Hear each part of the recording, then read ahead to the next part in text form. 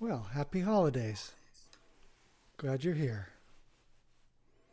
It seems like on this one of the darkest days of the year, and around here, those of us who live nearby Anacortes, there's lots of snow. We got 10 inches of snow. How often does that happen? So it feels fitting that maybe we do something a little lighter tonight than we might otherwise do. Zen can get a little serious. So I wanted to talk about Zen and the holidays. Right. So it seems like we have a cultural idea that the holidays are about happiness. We should be happy, right? We should all be happy. And there's images of happiness everywhere. So, for instance, we've got Netflix is full of these streaming shows these days, streaming movies with really everyone's happy, and buying lots of gifts. And you get holiday cards from families where they tell all the fabulous things they've done, the month they spent skiing at Aspen and their trip to Maui, and all these kinds of things. In fact, we used to get so many of those that we decided we'd make our own spoof holiday card when our kids were little. And I wrote a holiday card in which, our kids had done outlandish things like, won an Olympic gold medal in bobsledding and at 7 years old, and, free climbed the Eiffel Tower at 4 and things like this. And it funny, it was one of our relatives kind of came back to me later. She goes, you shouldn't brag so much. She didn't get the joke. But our families don't necessarily match that happiness ideal. If you might have noticed that our families are divided a lot these days. It's on everything, it seems like. It's on politics. It's on religion.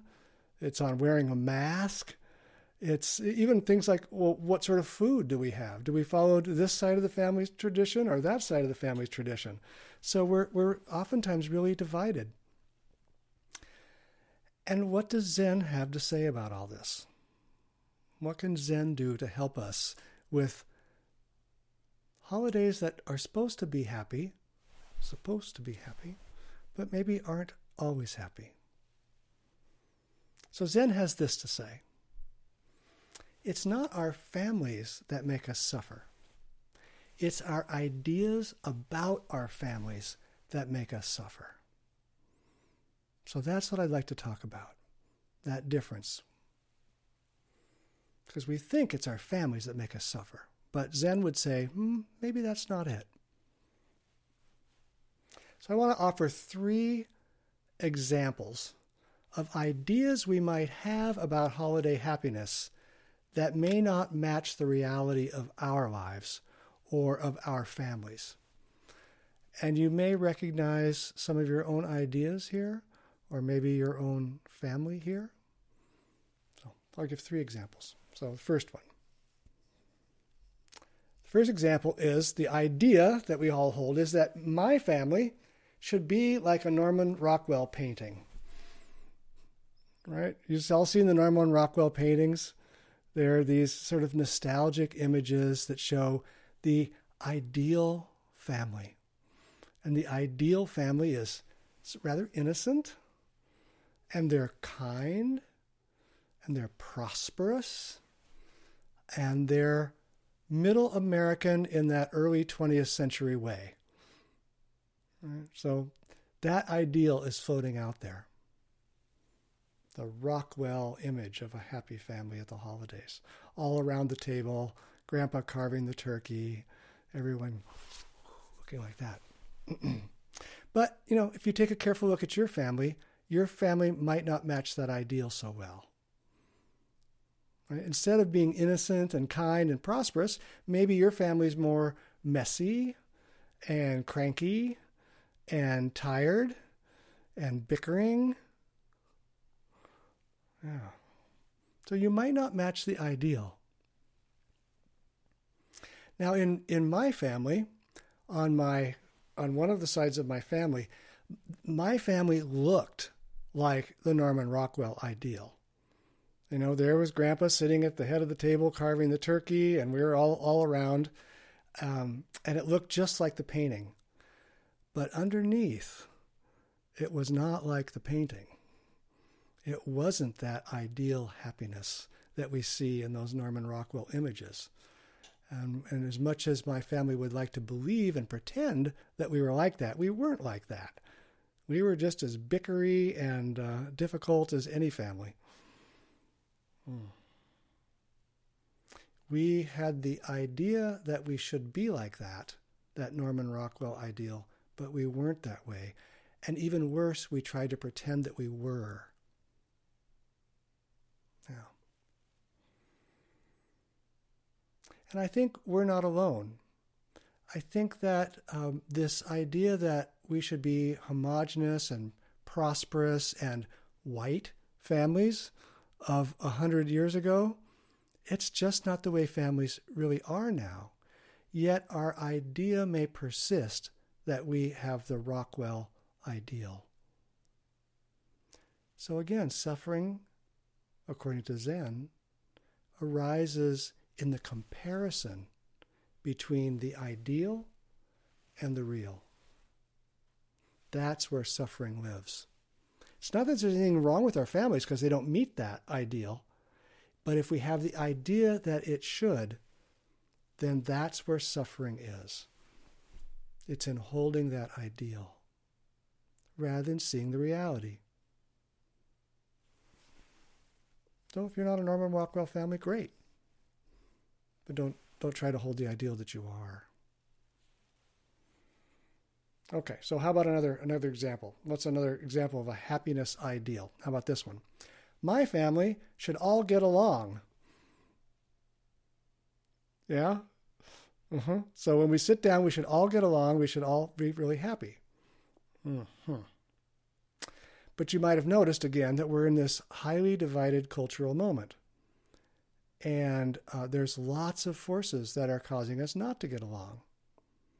And I could name them all night. But you think about stuff like social media and news organizations. They have created business models that divide us.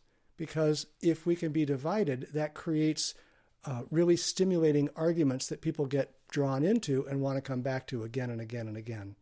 And we're all drinking the Kool-Aid, right? We're all going that direction. We're taking that stuff in. So there's forces that want to divide us for political and financial gain. And as a result of that, we're all living in bubbles, information bubbles, idea bubbles, where we think we have all the truth and that everyone else is wrong. So you sit down at the family table and you've got a half dozen of those different bubbles all not communicating with each other. That does not lead to a family that all gets along. So take a look at your family, for instance. Do they get along when you sit at the table like that? When you haven't seen this aunt and uncle or these cousins or whoever they are and you sit down together, do you actually get along? If yes, that's great, wonderful. But if no, then Zen would say, let's have compassion for this. Let's not necessarily have the idea that our family should get along, because our family didn't create these divisions. They're not our fault. And yet we have them. So rather than faulting each other for those, we can have compassion for each other, that we are in these bubbles created by people who want to make profit or gain off of those divisions. We can really rest in knowing that everybody around that table is probably suffering in some way, afraid to say what's on their mind, because they're afraid they're going to get jumped by the other people. So everyone's suffering, and that calls up compassion. And again, just a story about my family. I came from a family that had two very different sides to it. I had this one side that was very conservative fundamentalist, and I had another side that was very liberal. And this was done when I was growing up in the 60s and 70s. I remember one holiday gathering where my very conservative grandfather on one side said to my very liberal grandmother on the other, he said, "Well, Angie, you know, slavery wasn't all bad." You can imagine how that went over. I don't think those two sides got together at the holidays after that. I think we did things separately after that one. Those two sides of the family did not get along, as you can imagine. So our idea says my family should get along. But the reality is that there are powerful reasons why we're not getting along right now. So it's not that the suffering comes from us not getting along. The suffering arises from the idea that we should have harmony, when the reality is that harmony is very difficult in this moment. So rather than suffering by trying to enforce the ideal of a harmonious family, maybe as Zen practitioners, we can draw on our experience of compassion to meet those difficulties.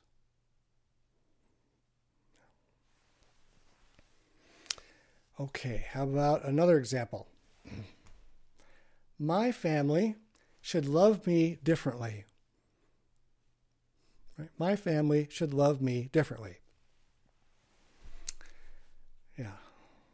This has come up for me and my family a lot. So we're all born helpless and vulnerable. Every one of us.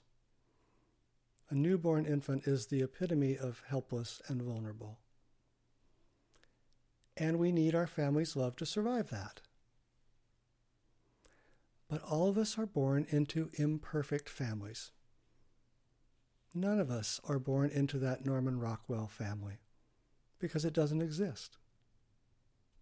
We're born into the family that we have.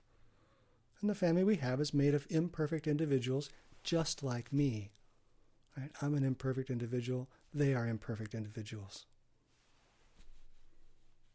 So many of us don't feel like we get enough love from our families because they don't love me like, well, they don't love me like the way I want to be loved. They love me the way they love me. Yeah, they love me like that, but I want them to love me like this. All right? So I have the idea that if my family really loved me, they'd do it the way I wanted instead of the way they actually do. That's suffering. So take a look at your family, for instance. How does your family actually show their love? I mean, how do they really do it?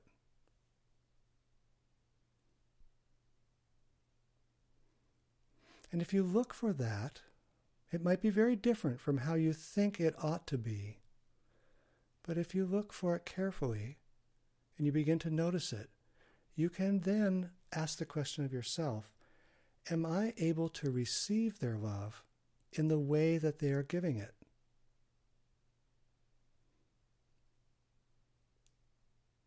Or do I, in seeking my ideal of love, completely ignore the actual love that they're offering me?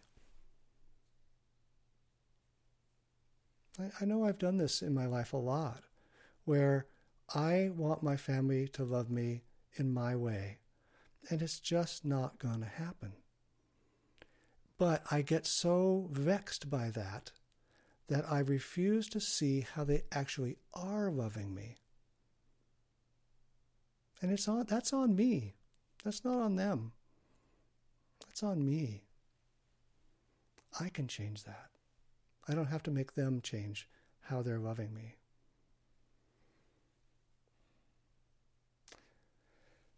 Okay, so this idea says my family should love me like this, but the reality is that my family loves me in imperfect ways. They love me like that instead. And that suffering arises in the idea that my family should love me like this rather than how they actually love me like that. So Zen would say the way to resolve this is to look very carefully at what is actually happening, how they actually love me, and to meet it there. Drop this idea that it should be other than that.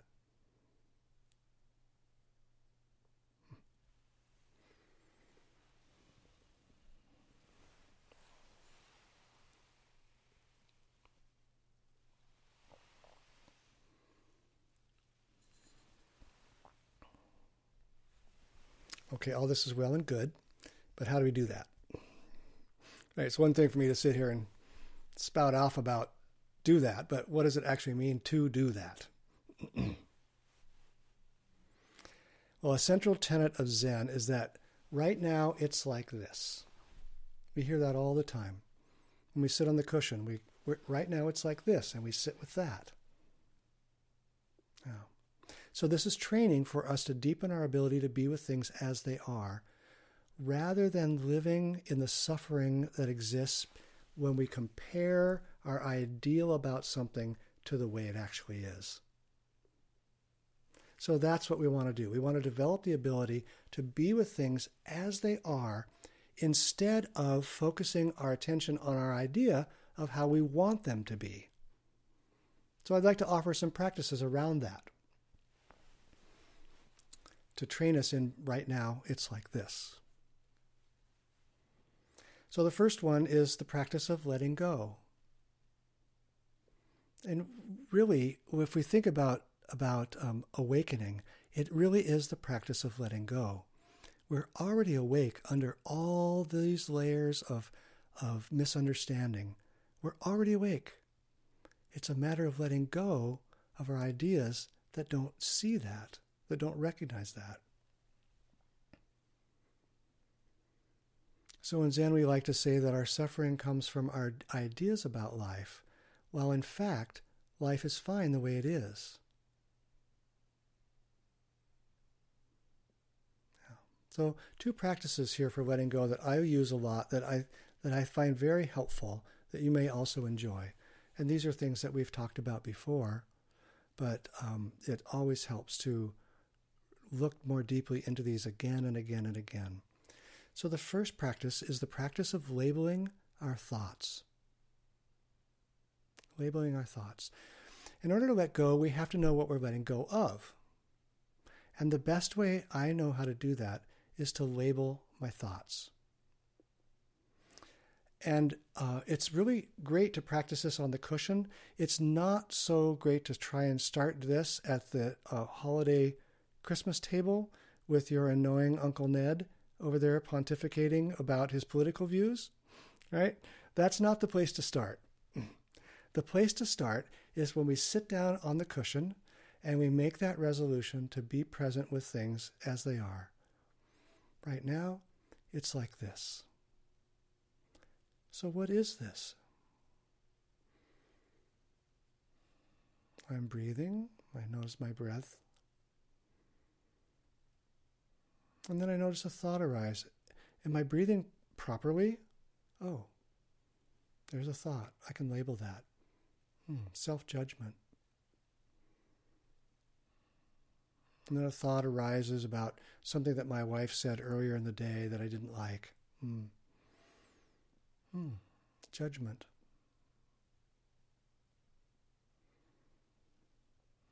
And then I remember that I have tomorrow a whole bunch of things I need to do, and my mind starts to spin off on, planning. I just do that over and over and over and over again. And when I do that, I begin to see the things that I need to let go of, because I will habitually think the same kind of thoughts over and over.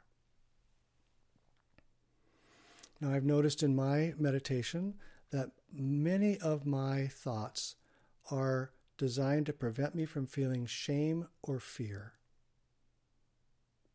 I just notice this over and over. So once I know this, now I can begin to take that awareness to the dining table that's surrounded by my family. And I can begin to see all the ways that my perpetual thoughts about fear and shame begin to distort the words that my family is sharing because I'm so afraid they're going to say something that will shame me or cause fear. So you see how that works? By watching our own thoughts, we begin to see the filters that we put up between us and the people that we're with that distorts their intentions. You know, if I have lots of thoughts about shame, then I'm going to be very sensitive to what everyone's saying because I can twist it around to think they're shaming me in some way, when that might have not been their intention at all.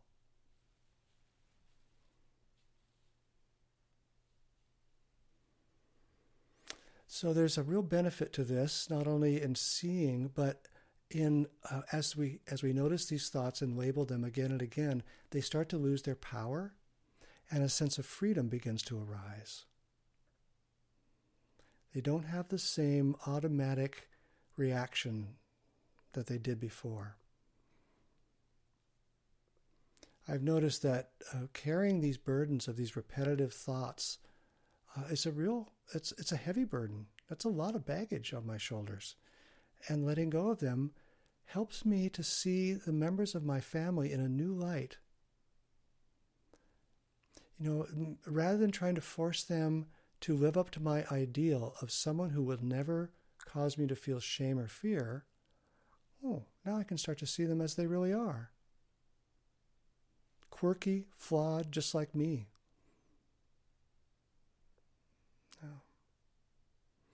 And people know when you are negatively judging them. So when I sit around the table, metaphorically with my arms crossed going, yeah, just wait. I'm just waiting for you to say something. I know you've said it millions of times before, and it, made me feel ashamed when you said, what I did when I was 4 years old that you thought was cute, but I feel embarrassed about. They know this, right? They feel this sense of from you, and it puts them off. So we're contributing to the negative spiral around that holiday table. But we don't have to. We don't have to. One of the biggest gifts that we can give each other is acceptance. It's the biggest gift. It's so much better than a pair of socks or a new screwdriver. If we could give our family acceptance at the holidays, for them to feel that we really value them for who they are, and we've stopped resisting them because they're triggering our things that we've carried for decades, that can shift the whole family.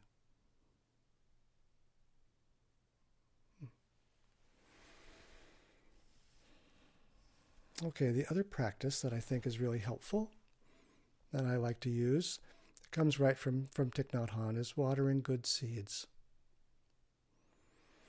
All families have difficulties. Everyone.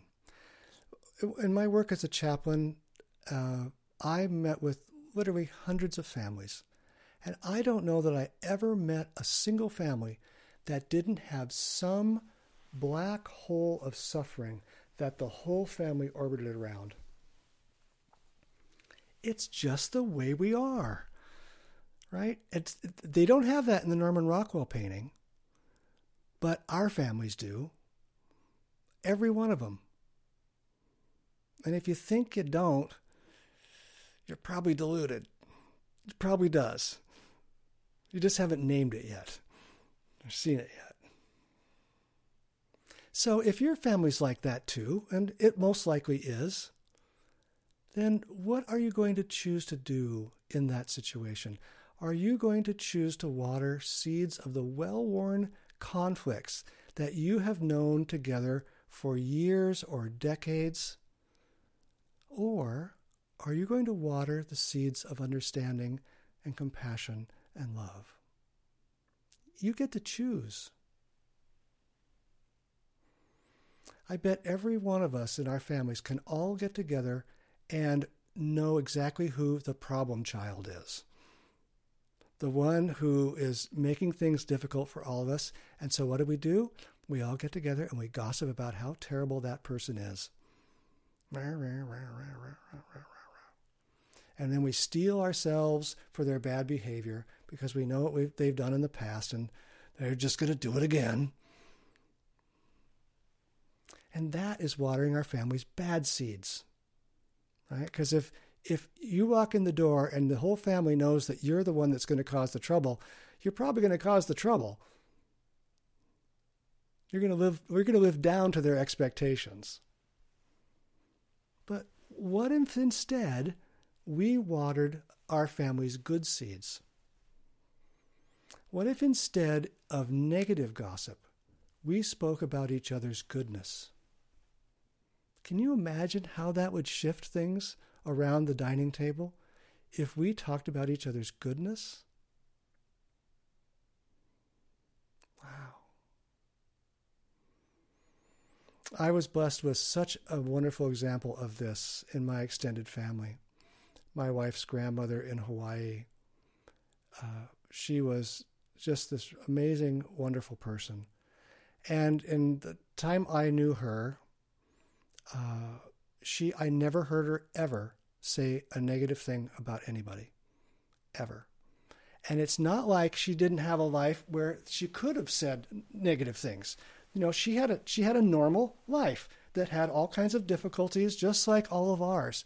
But never did I hear her speak negatively about anyone. Now, that wasn't true about the rest of us. We would do that thing where we would all like pick on, and there was one family member we all knew that was kind of a pain in the rear, and we would all get together and we'd say, yeah, well, she, and my wife's grandmother, Popo we called her, would always say something like, well, you know, she is getting better. She is getting better. And she meant it. She wasn't lying. She actually saw that way. That is the practice of watering good seeds. Wouldn't it be wonderful if we could all water good seeds like Popo? Wouldn't it be amazing if you could sit down at the dinner table with all those family members and you could trust that the people there were going to see you in a way that was honoring and that pulled forth your best qualities? Wouldn't that be amazing? So grateful for her.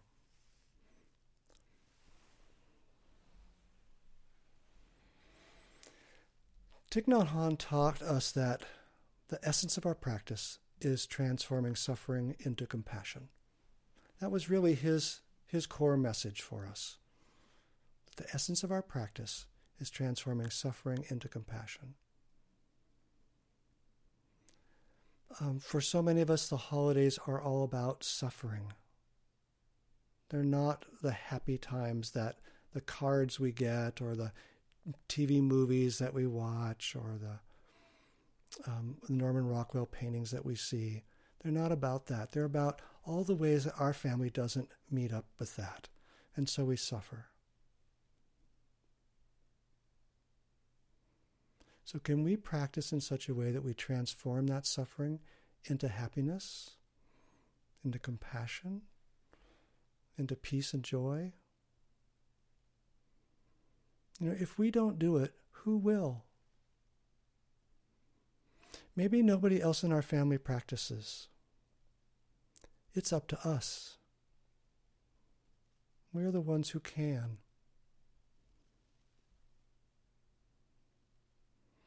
And also, since we're bodhisattvas, since we've taken bodhisattva vows to save all beings, we know that what we do matters, that what we do ripples out. So we might transform our own hearts so that we can water good seeds and we can let go. But when we do that, we know that it's also transforming our family, even if we can't see it. And we can also know that it's transforming our community, even if we can't see it. And if enough of us do this, we can transform the world. Our practice is to transform suffering into happiness. So when we practice deeply, when we let go of those unhelpful thoughts by labeling them over and over, when we water good seeds in ourselves and in others, we have the benefit of insight naturally that will arise. We don't have to do anything. We have to seek it. It will naturally arise. And we'll see that, right now, it's like this. We can be that clarity for our family. We can see that right now I have these thoughts. Right now my family has these thoughts. Right now I have these behaviors. And right now my family has these behaviors. We can be the lamp that our family needs to transform their suffering into happiness. So these insights that arise in us as practitioners show us how to meet the thoughts and actions of ourselves and our families with love instead of resistance, and with compassion instead of hate.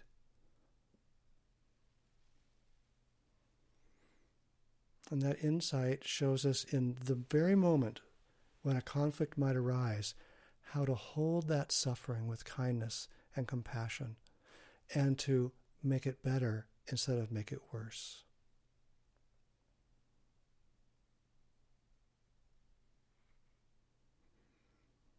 And because we know we are flawed, that we're imperfect, when we see our family's flaws and imperfections, we can say, this is like it is. This is what's happening. This is what a family is. It's full of mess. It's full of difficulty. But it's okay. It's okay just like it is.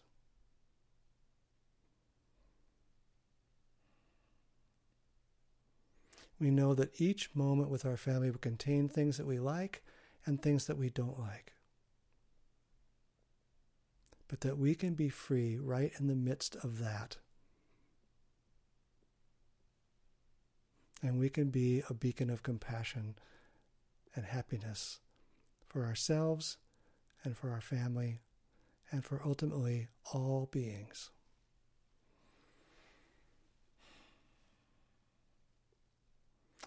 So this is what Zen would say about holiday happiness.